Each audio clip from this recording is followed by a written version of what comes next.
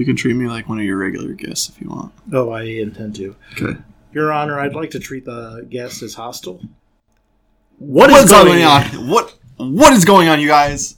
Okay. My name is Jake McLean, and you're listening to the Life, Leadership, and Laughs podcast.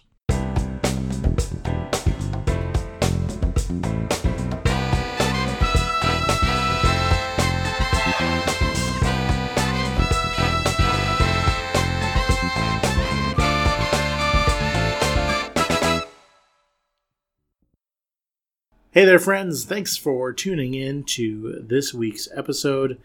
We have got the man, the myth, the legend, my fraternity papa, my best friend, Mr. Max Iser. Good evening. Good evening. Good evening. Good evening. It is a late Thursday night. Indeed. It's been a long day for the both of us. Yeah. And so I thank you for taking the time. Yeah, absolutely. To record the podcast. Happy to be here in the pod loft or the recording studio of the OSI. Yeah. It was a recruiting studio. Hey, listen, after 5 o'clock, my office becomes a recording studio. We bring it back to 2011 and say, welcome to WMCR. Not a sponsor. Yeah. Proud Fighting Scots Radio. Proud Fighting McLean. Yeah, that's right. Amen. Max, welcome to the show. For the listeners who do not know who you are, why don't you start out by telling them a little bit about yourself? Yeah, absolutely. So I currently serve at Monmouth College as the Assistant Director of Fraternity and Story Life and Student Involvement. And as part of my role, I also oversee all of our Fraternity and Story Life housing on campus. We own all of our housing here at Monmouth, which I love in the fact that it just makes it a lot easier to manage the facilities. Some of the bigger institutions have housing corporations, and although we do have some local court boards or alumni that will help out, it just makes it a lot easier to manage those facilities. And I oversee all of our fraternities and sororities, all of our student organizations on campus, provide resources, answer any questions that they have, or if they want to start a new student organization, serve on call for the campus community. So I do a lot of various different things, wear a lot of different hats, and yeah, I've enjoyed it. It's been a lot, but it's helped me develop a lot as a professional in this role. Mm-hmm. Yeah, wearing just a ton. Absolutely. Of different hats. Yeah, I mean, from residence life, student conduct, especially last semester when Jim wasn't here, I was essentially the second conduct officer because it's just what happened. And John, I told John that I'd be interested in doing it, and I actually really love student conduct. Yeah. Yeah, it's just so interesting it's not that I love it because it's seeing students get in trouble, but it's more of the fact of the learning experience that comes from it. And it's typically at a time when the student something else is going on. Yeah. And being able to provide guidance and say, yeah, you messed up, but what are you going to do to change the path that you're going on, and being able to support them through that, I really enjoyed. Mm-hmm. So aside from your professional identity, sure, what else should listeners know about you? Oh man, I'm an avid gamer of one game. I play a lot of Destiny. I have a wonderful girlfriend named Alyssa, who also is working in higher education at the University of Tennessee, and she really means the world to me, and I'm very thankful and grateful for her to be in my life.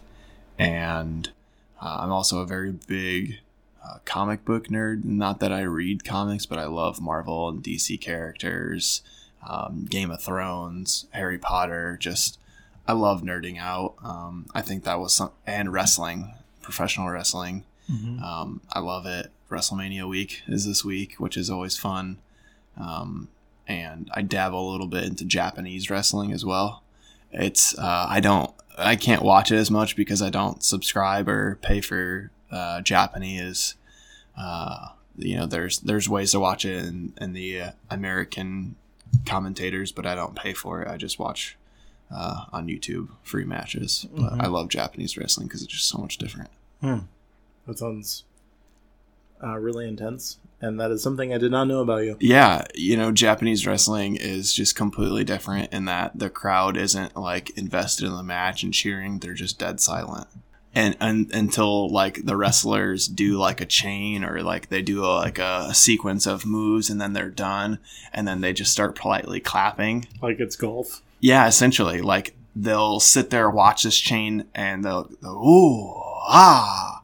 And then once it's done, they'll just, and it's so unique and it's so awesome and just so much different than American wrestling. That's like chants and screaming and yelling and cursing, and yeah, it's just a completely different world. And there are a lot of U.S.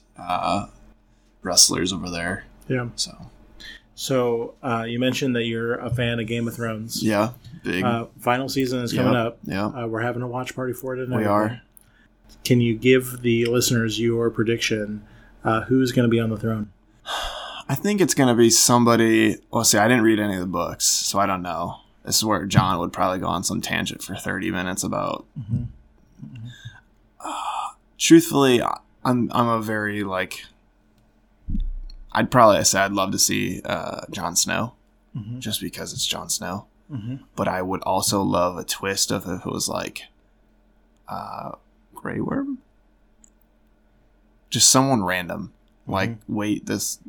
Kind of like a secondary character. Yeah, like a secondary character that nobody would think would, like Samuel Tarly. Like, he's definitely a main character, but also, like, I don't think anyone would be like, yeah, Samuel Tarly is going to lead the universe. Like, I just think it would be interesting. Do you have any thoughts, predictions, hopes?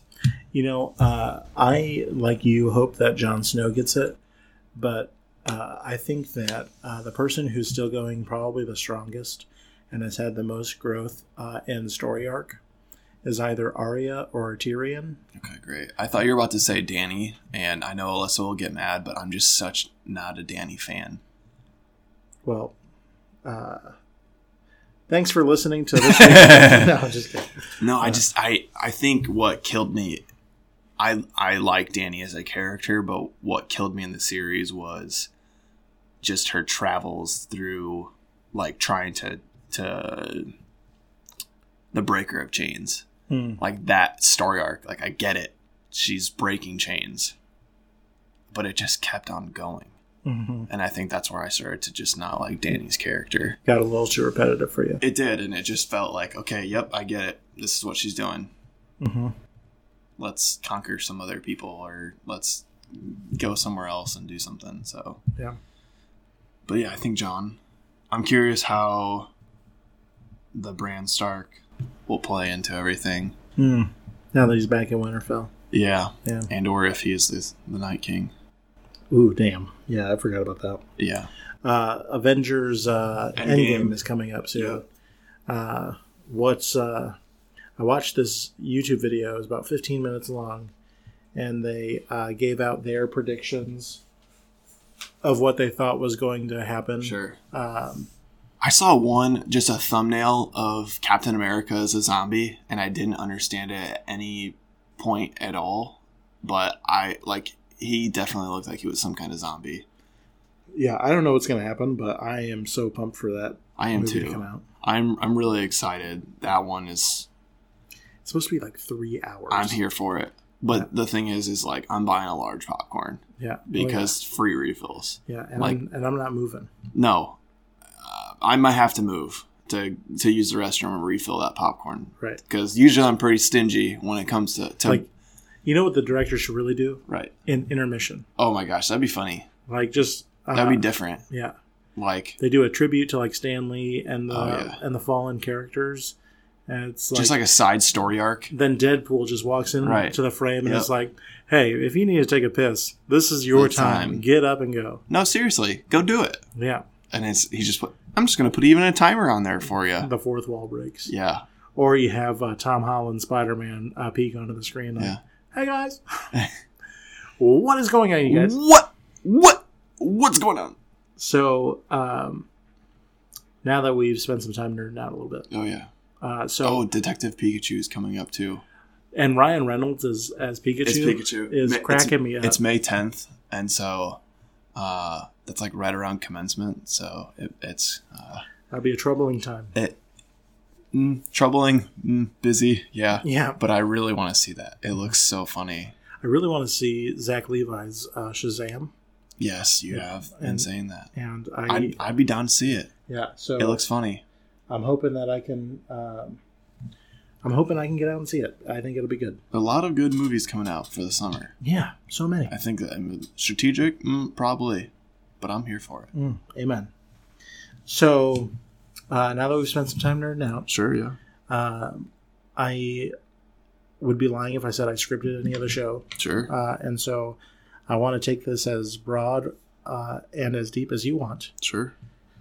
And so what I thought we could start with is take us to before Monmouth College Max. Ooh. So talk to us about growing up. Ooh, man. Life. Yeah. Yeah. Where to even start? I think, I grew up in Northern Illinois, and I think that's just kind of a good place to start is Juneau, Illinois, a really small town, small country town, playing lots of baseball growing up. Pretty much, I played baseball all my life, all the way through high school, and that's actually why I wanted to come to Monmouth, was to play baseball. I ended up leaving after the, halfway through, I think probably even halfway through the first semester of college because of the time schedule. Because then I joined ZBT in November because it was seriously only a month after I left baseball, I started getting ZBTs and friends of the house trying to get me to join ZBT. And so kind of that jumps ahead a little bit, but growing up, I played baseball. And then when I was 9, my dad passed away, and that has been really integral to my life of not really ever kind of facing it. I mean, I definitely knew it happened, definitely knew that, definitely felt it. Growing up, there were times when I had friends that would talk about, oh my gosh, my dad is doing this, or my dad's saying this, and it's just so annoying, or my dad wants to go fishing with me and do all these activities that they're just like, oh, why does he want to do that with me? Kind of taking it for granted. Yeah, and that was always the hardest for me because I was like, I would love to have my dad to just go fishing, and I would love to just go get ice cream. I would love to do whatever, even if it was 15 minutes, just drinking coffee. I would do anything for that. And so that was really integral in my life growing up. And, I definitely felt it, but I don't think I really processed it really up until now being a professional, because life is just, high school, I kept myself very involved. I was a triathlete.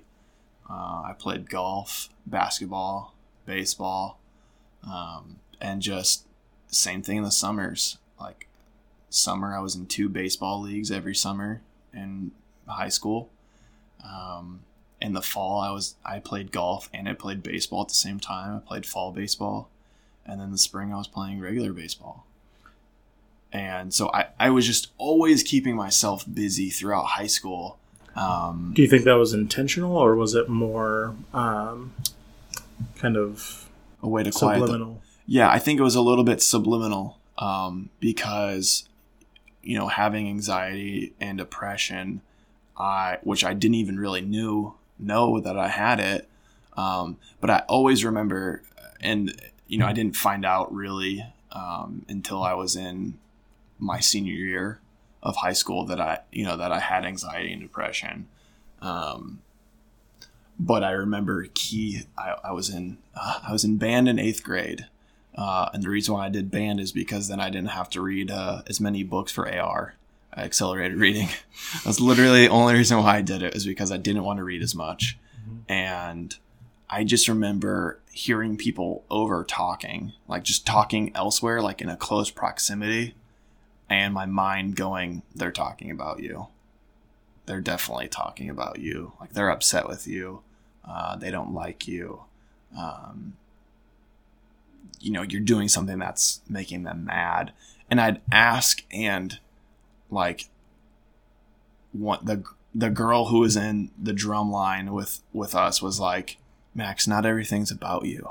And I was like, well, yeah, I know, but like, I just had that want for acceptance and want for, like, it was just the mind playing games. And yeah, I think it was a little bit subliminal in that it quieted the mind. I worked out. I played baseball. I was physically active, and that was a coping skill. And then I lost it when I came to Monmouth, because things change, and I then made ZBT my priority, and I stopped working out, really. And that was kind of how I managed. And that changed as I continued in my collegiate, and then grad school was bad, just because, again, so much work and trying to stay on top of my studies and do well. And just, I'm learning now that actually, like, taking care of myself is like a big priority. So thinking back to the time when you first experienced the loss of your dad. Sure. Does thinking back about it make you see something different about how it impacted the rest of the family? Can you tell me, like, a little bit more? Like, how did it affect our family life? Yeah. Yeah, I mean, absolutely. Well, of course it did, but Sure. maybe how did it? Yeah. We just started to kind of drift away from, my mother's maiden name was Roach, and we started to just fall a little bit away from the Sicer side. I don't think it was,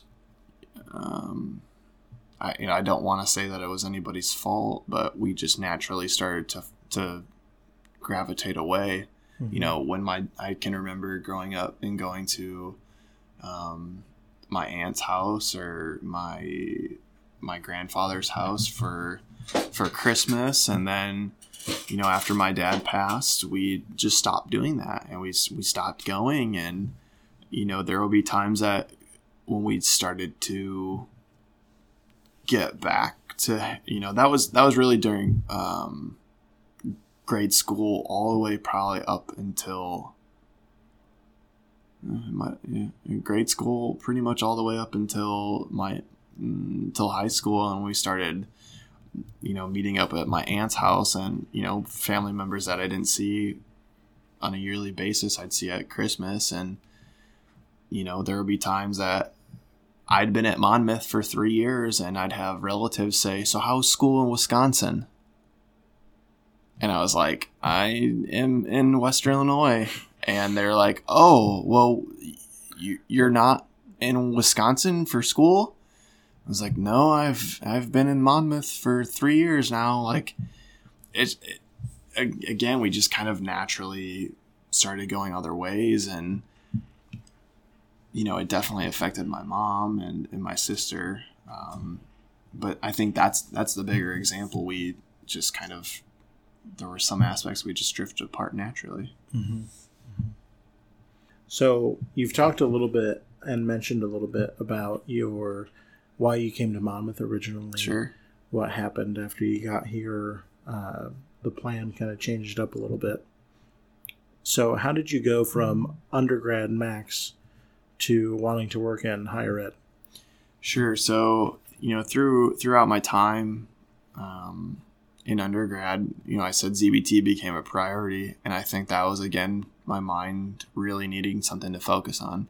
I needed something to put my time and energy in. And I saw a lot of the, I think, we could talk about this for a long time, but I think there's so much difference in leadership on the field versus leadership off the field. I think it's far and few between, and I know leadership is used so much, but on sometimes on the field it's just management. It's not really leadership, because you're telling people to get into positions, you're telling people to set a screen, you're telling people to just do something. It's not the process isn't bringing them in to get their opinion and their thoughts, and so by getting involved in ZBT, I started to take on executive board positions, and so I became recruitment chair, and then ended up becoming president in both the Interfraternity Council and my fraternity, Zeta Beta Tau. And through that, I got to work with Billy Bernard, who was our fraternity and story life advisor. And seeing the work that he was doing, I was like, oh, that's, that'd be something fun to do.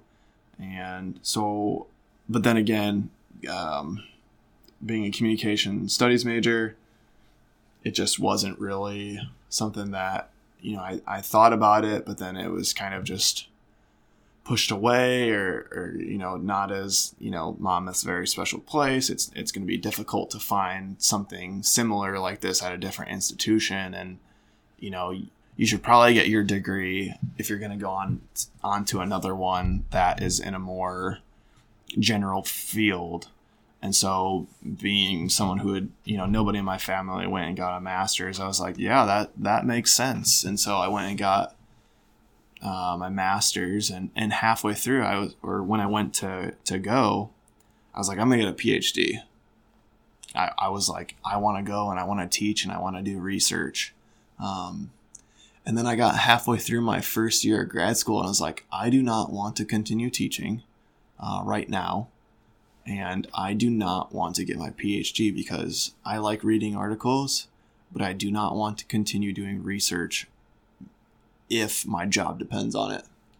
I would rather do research that supplements the work that I'm doing, and I think would be a great thing that I want to study, but not something that is the livelihood of my role. And so then I started to switch and say, I think I really want to work with students and be in that collegiate atmosphere, and I think student affairs is where I want to go. And the rest is history. And fraternity and story life is very special and unique at Monmouth, and it was a community that I want to be a part of. Yeah. So you've been in the role now a couple of years. Yeah. So what are some of the things, you said you grew a lot as a professional in this position. So what are some of those things that you learned either professionally or personally?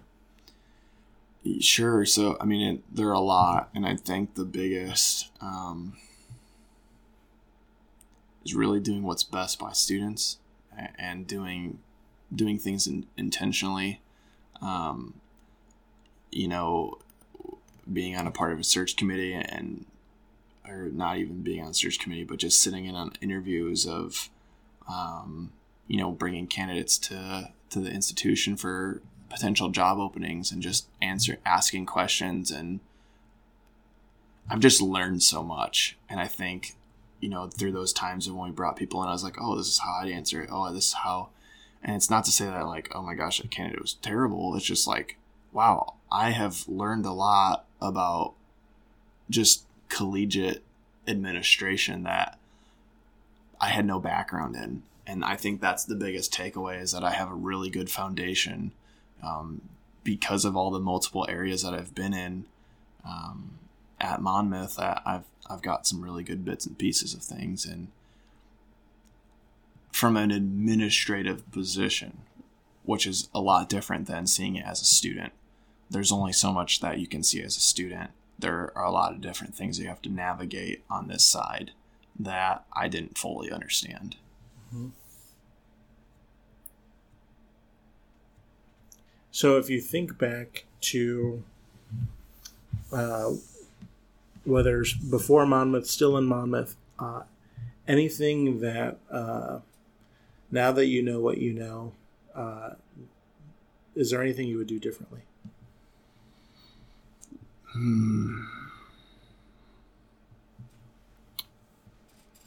Yeah, I think with the role, looking back of, my first 2 years,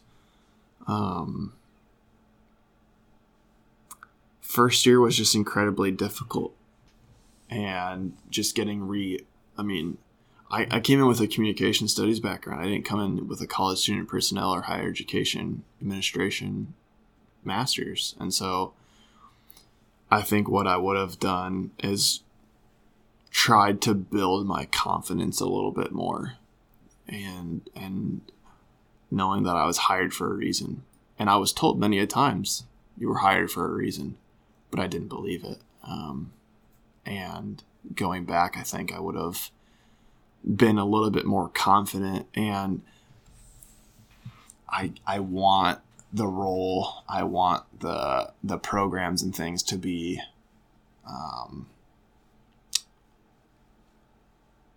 liked by students. But if you only focus on what students like, or if you only focus on the negative reviews that you get of programs, it can drive you bonkers. And I think that is something that I've learned is, putting out a survey and trying to get some results of like, yeah, you know what, I messed up in this area. I'm probably going to get slammed here, and that's okay. Because I would do it differently moving forward. And so I think it's just continuing to try new things. I think I would have loved to do more, or at least try different things. And fail more, because I've learned a lot from doing that during my 2 years.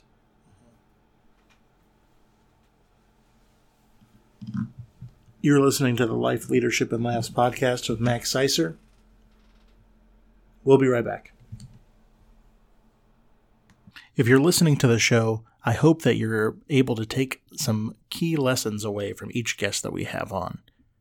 If any of these messages are resonating with you, what I would hope that you can do for me is leave a 5-star review and tell us a little bit about what you're getting out of the show. Reviews can help the podcast get more recognition, more views, and get other people listening to the show.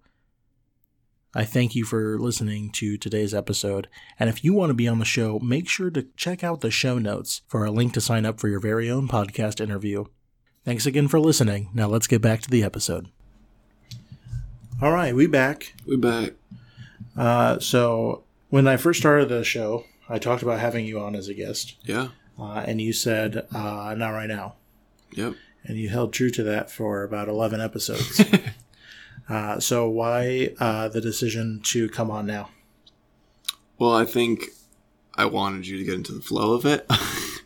And just wanted the opportunity to just wait. I think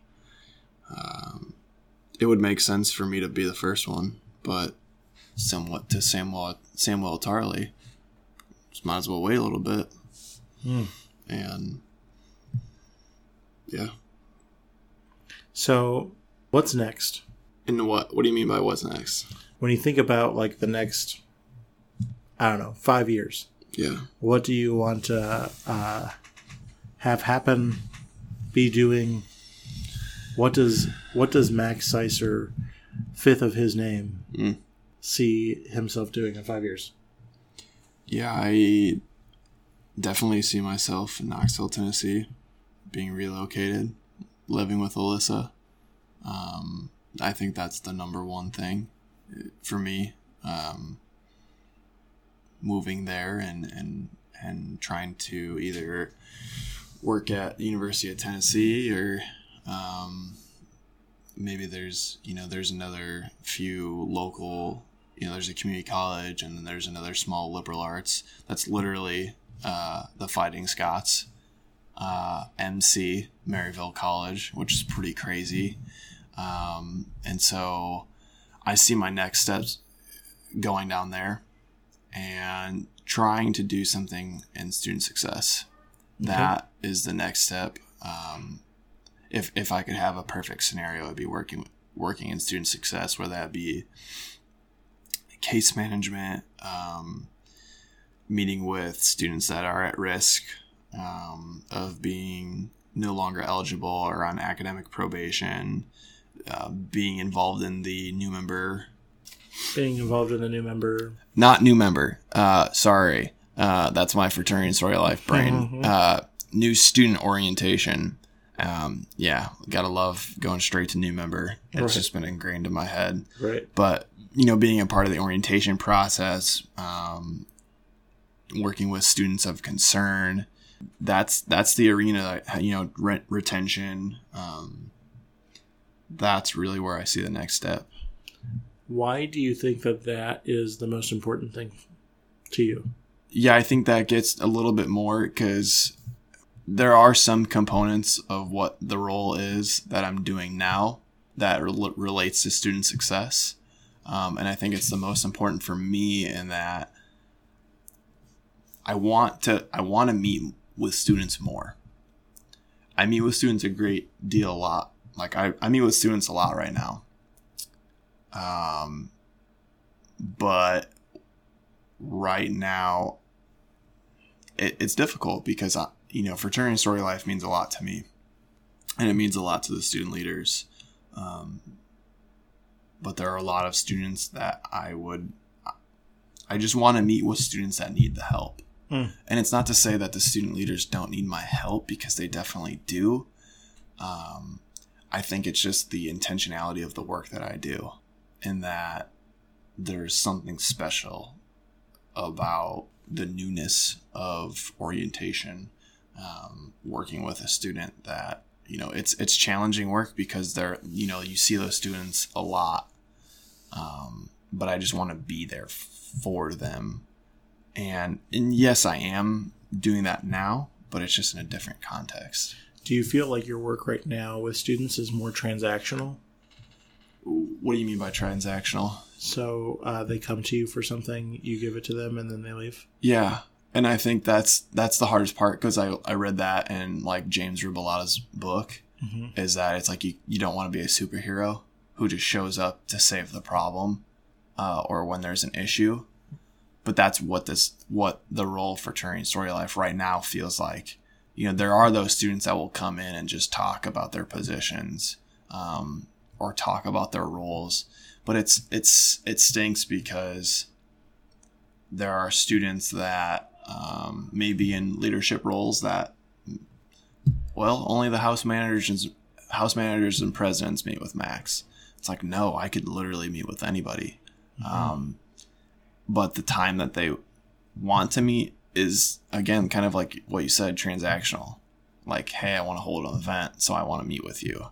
It's not I've got these ideas for these programs. What do you think? Like, I'd like your feedback, or, what are the areas we can improve in? Or, I'm struggling with my role. So it sounds like it's maybe not as developmental as you might like. Yeah, and I think that's the thing about, student conduct. There's a lot of development in student conduct. Same with residence life. Working with those student leaders that are overseeing their halls, overseeing staff members. And the thing that I love about student success is it's very encompassing and so important to the institution. But also it's so important to the students that they know that there is someone that cares about them. And I think when they're brought in, if there's a student concern, or you call them into your office, they may not realize it until they get there, that someone's actually thinking about them and caring about them. And I want to be that person, because I just want to help more. But I think this role has helped prepared me a lot for that, especially doing something like orientation, because there's going to be negative components of orientation. There's going to be negative feedback, and taking what's actually applicable and what's, I remember when I was at UNT, one of the negative feedback that we got, that I helped my supervisor, Justin, it was, you shouldn't have had orientation when it was going to rain. You gotta love that kind of stuff. And that's the stuff that like first year Max would have just been shattered. Like just could not have understood or been like, but I did everything that I did. And now it's just like, it's not even possible. Yeah. That's just ridiculous. Like you just set that evaluation down and it's like, this doesn't mean like, right. This like, yeah, absolutely. I wish it didn't rain today, but I've planned this for, I don't know, the last 3 months, 4 months, and I can't control the weather. Right. What are those big impact moments for you, having been in this position? Like, what are those moments that like stick out to you as maybe the most impactful during your time in this position? Yeah, I would say that I'd say Greek Week this year, we definitely had some challenges. We tried new things, and we had a few bumps in the road. But what really made me happy was to see that we broke $1,000 raised in 2 weeks for Western Illinois Animal Rescue, and that was amazing. Because I didn't think, I was really nervous the entire week. Like, we're not going to beat what we did last year. And like, that doesn't really matter, but it mattered to me. And it was a point of pride. Doing service during Greek Week was really important to me because I think it's important that fraternities and sororities on Monmouth's campus serve the local community and campus community. It's something that we preach, but it's something that I truly believe in because I wish I would have done more of that when I was a student, and saw the impact that it makes on our campus community and our local community, because they're opening up their town for all of these college students. Yeah. And I don't think that's, at least I can speak for myself, I wasn't as cognizant about that. It was more of just like, well, yeah, this is where I go to school. We're here. Yep. And I'd also say that just one of the impactful moments I always come back to is recruitment, especially sorority recruitment, which, coming in fresh on the job, I started on August 4th, and then on like 15 days later, it was sorority recruitment. And the process is so tiring, but to be there on the final day to watch, just to watch the range of emotions and to see all of the hard work that's put in for bid day come to fruition for everybody. It does. And I think it's one of the, it's fraternity and sorority life it's difficult. There are times that you're having really difficult conversations with your student leaders and your members of the executive board, because accountability is the hardest part about fraternity and sorority life. It comes down to, I'd say 80% of the conversations I have is members aren't doing what they should be. And chapter leadership or leaders are upset and things aren't getting done, or things could be better, and just wide-ranging issues. Yeah, and there's just so many different issues, and that in that moment, none of it matters. And you see the joy, you see the excitement, you see the confusion of like, what did I just sign up for? What am I doing? Like, what? Like, and the same, I'd say the same thing with fraternity recruitment, because it's just such a shock and awe. Because there are so many people that come to Monmouth that are like, I never thought I was going to join a fraternity. And me being one of them, and going through it and seeing the roller coaster, because that's the best way to describe fraternity sorority life. There are a lot of ups, there are a lot of downs, but when you're going on the up and you're having fun, it's the best ride. And when you're going on the down, it can suck, but there's a lot of growth on the way back up. There's a lot of growth on the way back up, and you have to know that it's going to go back up. It just takes time, and that's the hardest thing to realize, is that it takes time. Yeah. So we're right around the 40-minute mark. And so I usually leave like the last 5 minutes open for our guests to share any final words of wisdom, thoughts, advice, things like that. Yeah, I was actually thinking about this today. And, on my way back, I went to Galesburg today. And one of the things that I've been, I think if, there are students listening or anybody that's really listening about just group dynamics, one of the things that, it's April. It's crazy. And this is the time when fraternities and sororities start to see kind of that, like, seniors have already dipped out or are beginning to, and it's that chapter versus exec mindset of the chapter members, general members who aren't on executive board feel like their voice doesn't matter. And the executive board is trying to push and get some work done and trying to just fulfill the duties of their position. And what I've been running into on multiple organizations is the importance of asking questions and opening the dialogue. And a lot of the issues could be solved very early in the semester. But when we push off things like goal planning, like setting goals as a chapter, it's one thing to set goals as an exec board. But if you don't bring in the general members, they don't buy in. Right. And that's one of the things that I've seen is that it's like, oh yeah, well, exec board, we made our goals. And I was like, okay, so what's the chapter goals? Oh, well, they're not an exec they weren't part of the process. Or they weren't part of the process. Right. And it's like, to me, I'm like, well, why weren't they? And it's like, well, they're not, this is the way we've done it. It's like, exec has their goals. These are what we want to do. The way we've done things. Yeah. And to me, like,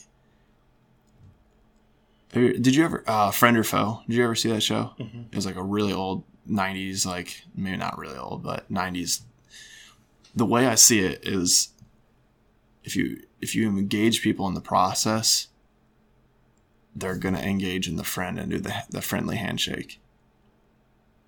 But if you don't, they're going to put the fist up and resist. Mm-hmm. And that's something that I've just noticed so much is that we don't engage. Chapters could do a better job of engaging general members in the process. And if they were to do that just by asking questions instead of just trying to get things done in a quick, timely manner, if they took a step back to just say, what are your thoughts? What are your ideas? And just listening, mm-hmm. It would be such a different thing. And that's something I learned from my presidency in ZBT. And I think that's important just in general in life is sometimes you have to just take that step back and say, what am I doing? Mm-hmm. What's the purpose? What's driving me? And what are we doing? Who else are we engaging in this process, or who are we missing out on that needs to be here and have a seat at the table, because you can't do it all by yourselves. Damn right. Well, I think I've taken up enough of the time. So Max, thanks for being on the show. Thank you, Jacob. Oh my gosh. Thank you, listeners, for listening to today's episode. Remember that you can follow the podcast wherever you listen to podcasts. Subscribe to our mail list by visiting the website. What do you mean our? It's your mail list. Subscribe to my mailing list. You can subscribe to my mail list to keep up to date on all the fun things that we are doing. Who's we? It's not we. That I'm doing. You can subscribe to my mail list and see all of the fun things that I am up to by visiting the website at www.jakespeaks.org. Or you can follow me on social media, both Twitter and Instagram at MC Leadership Guy. Until next time, take care. Bye-bye. Goodbye now.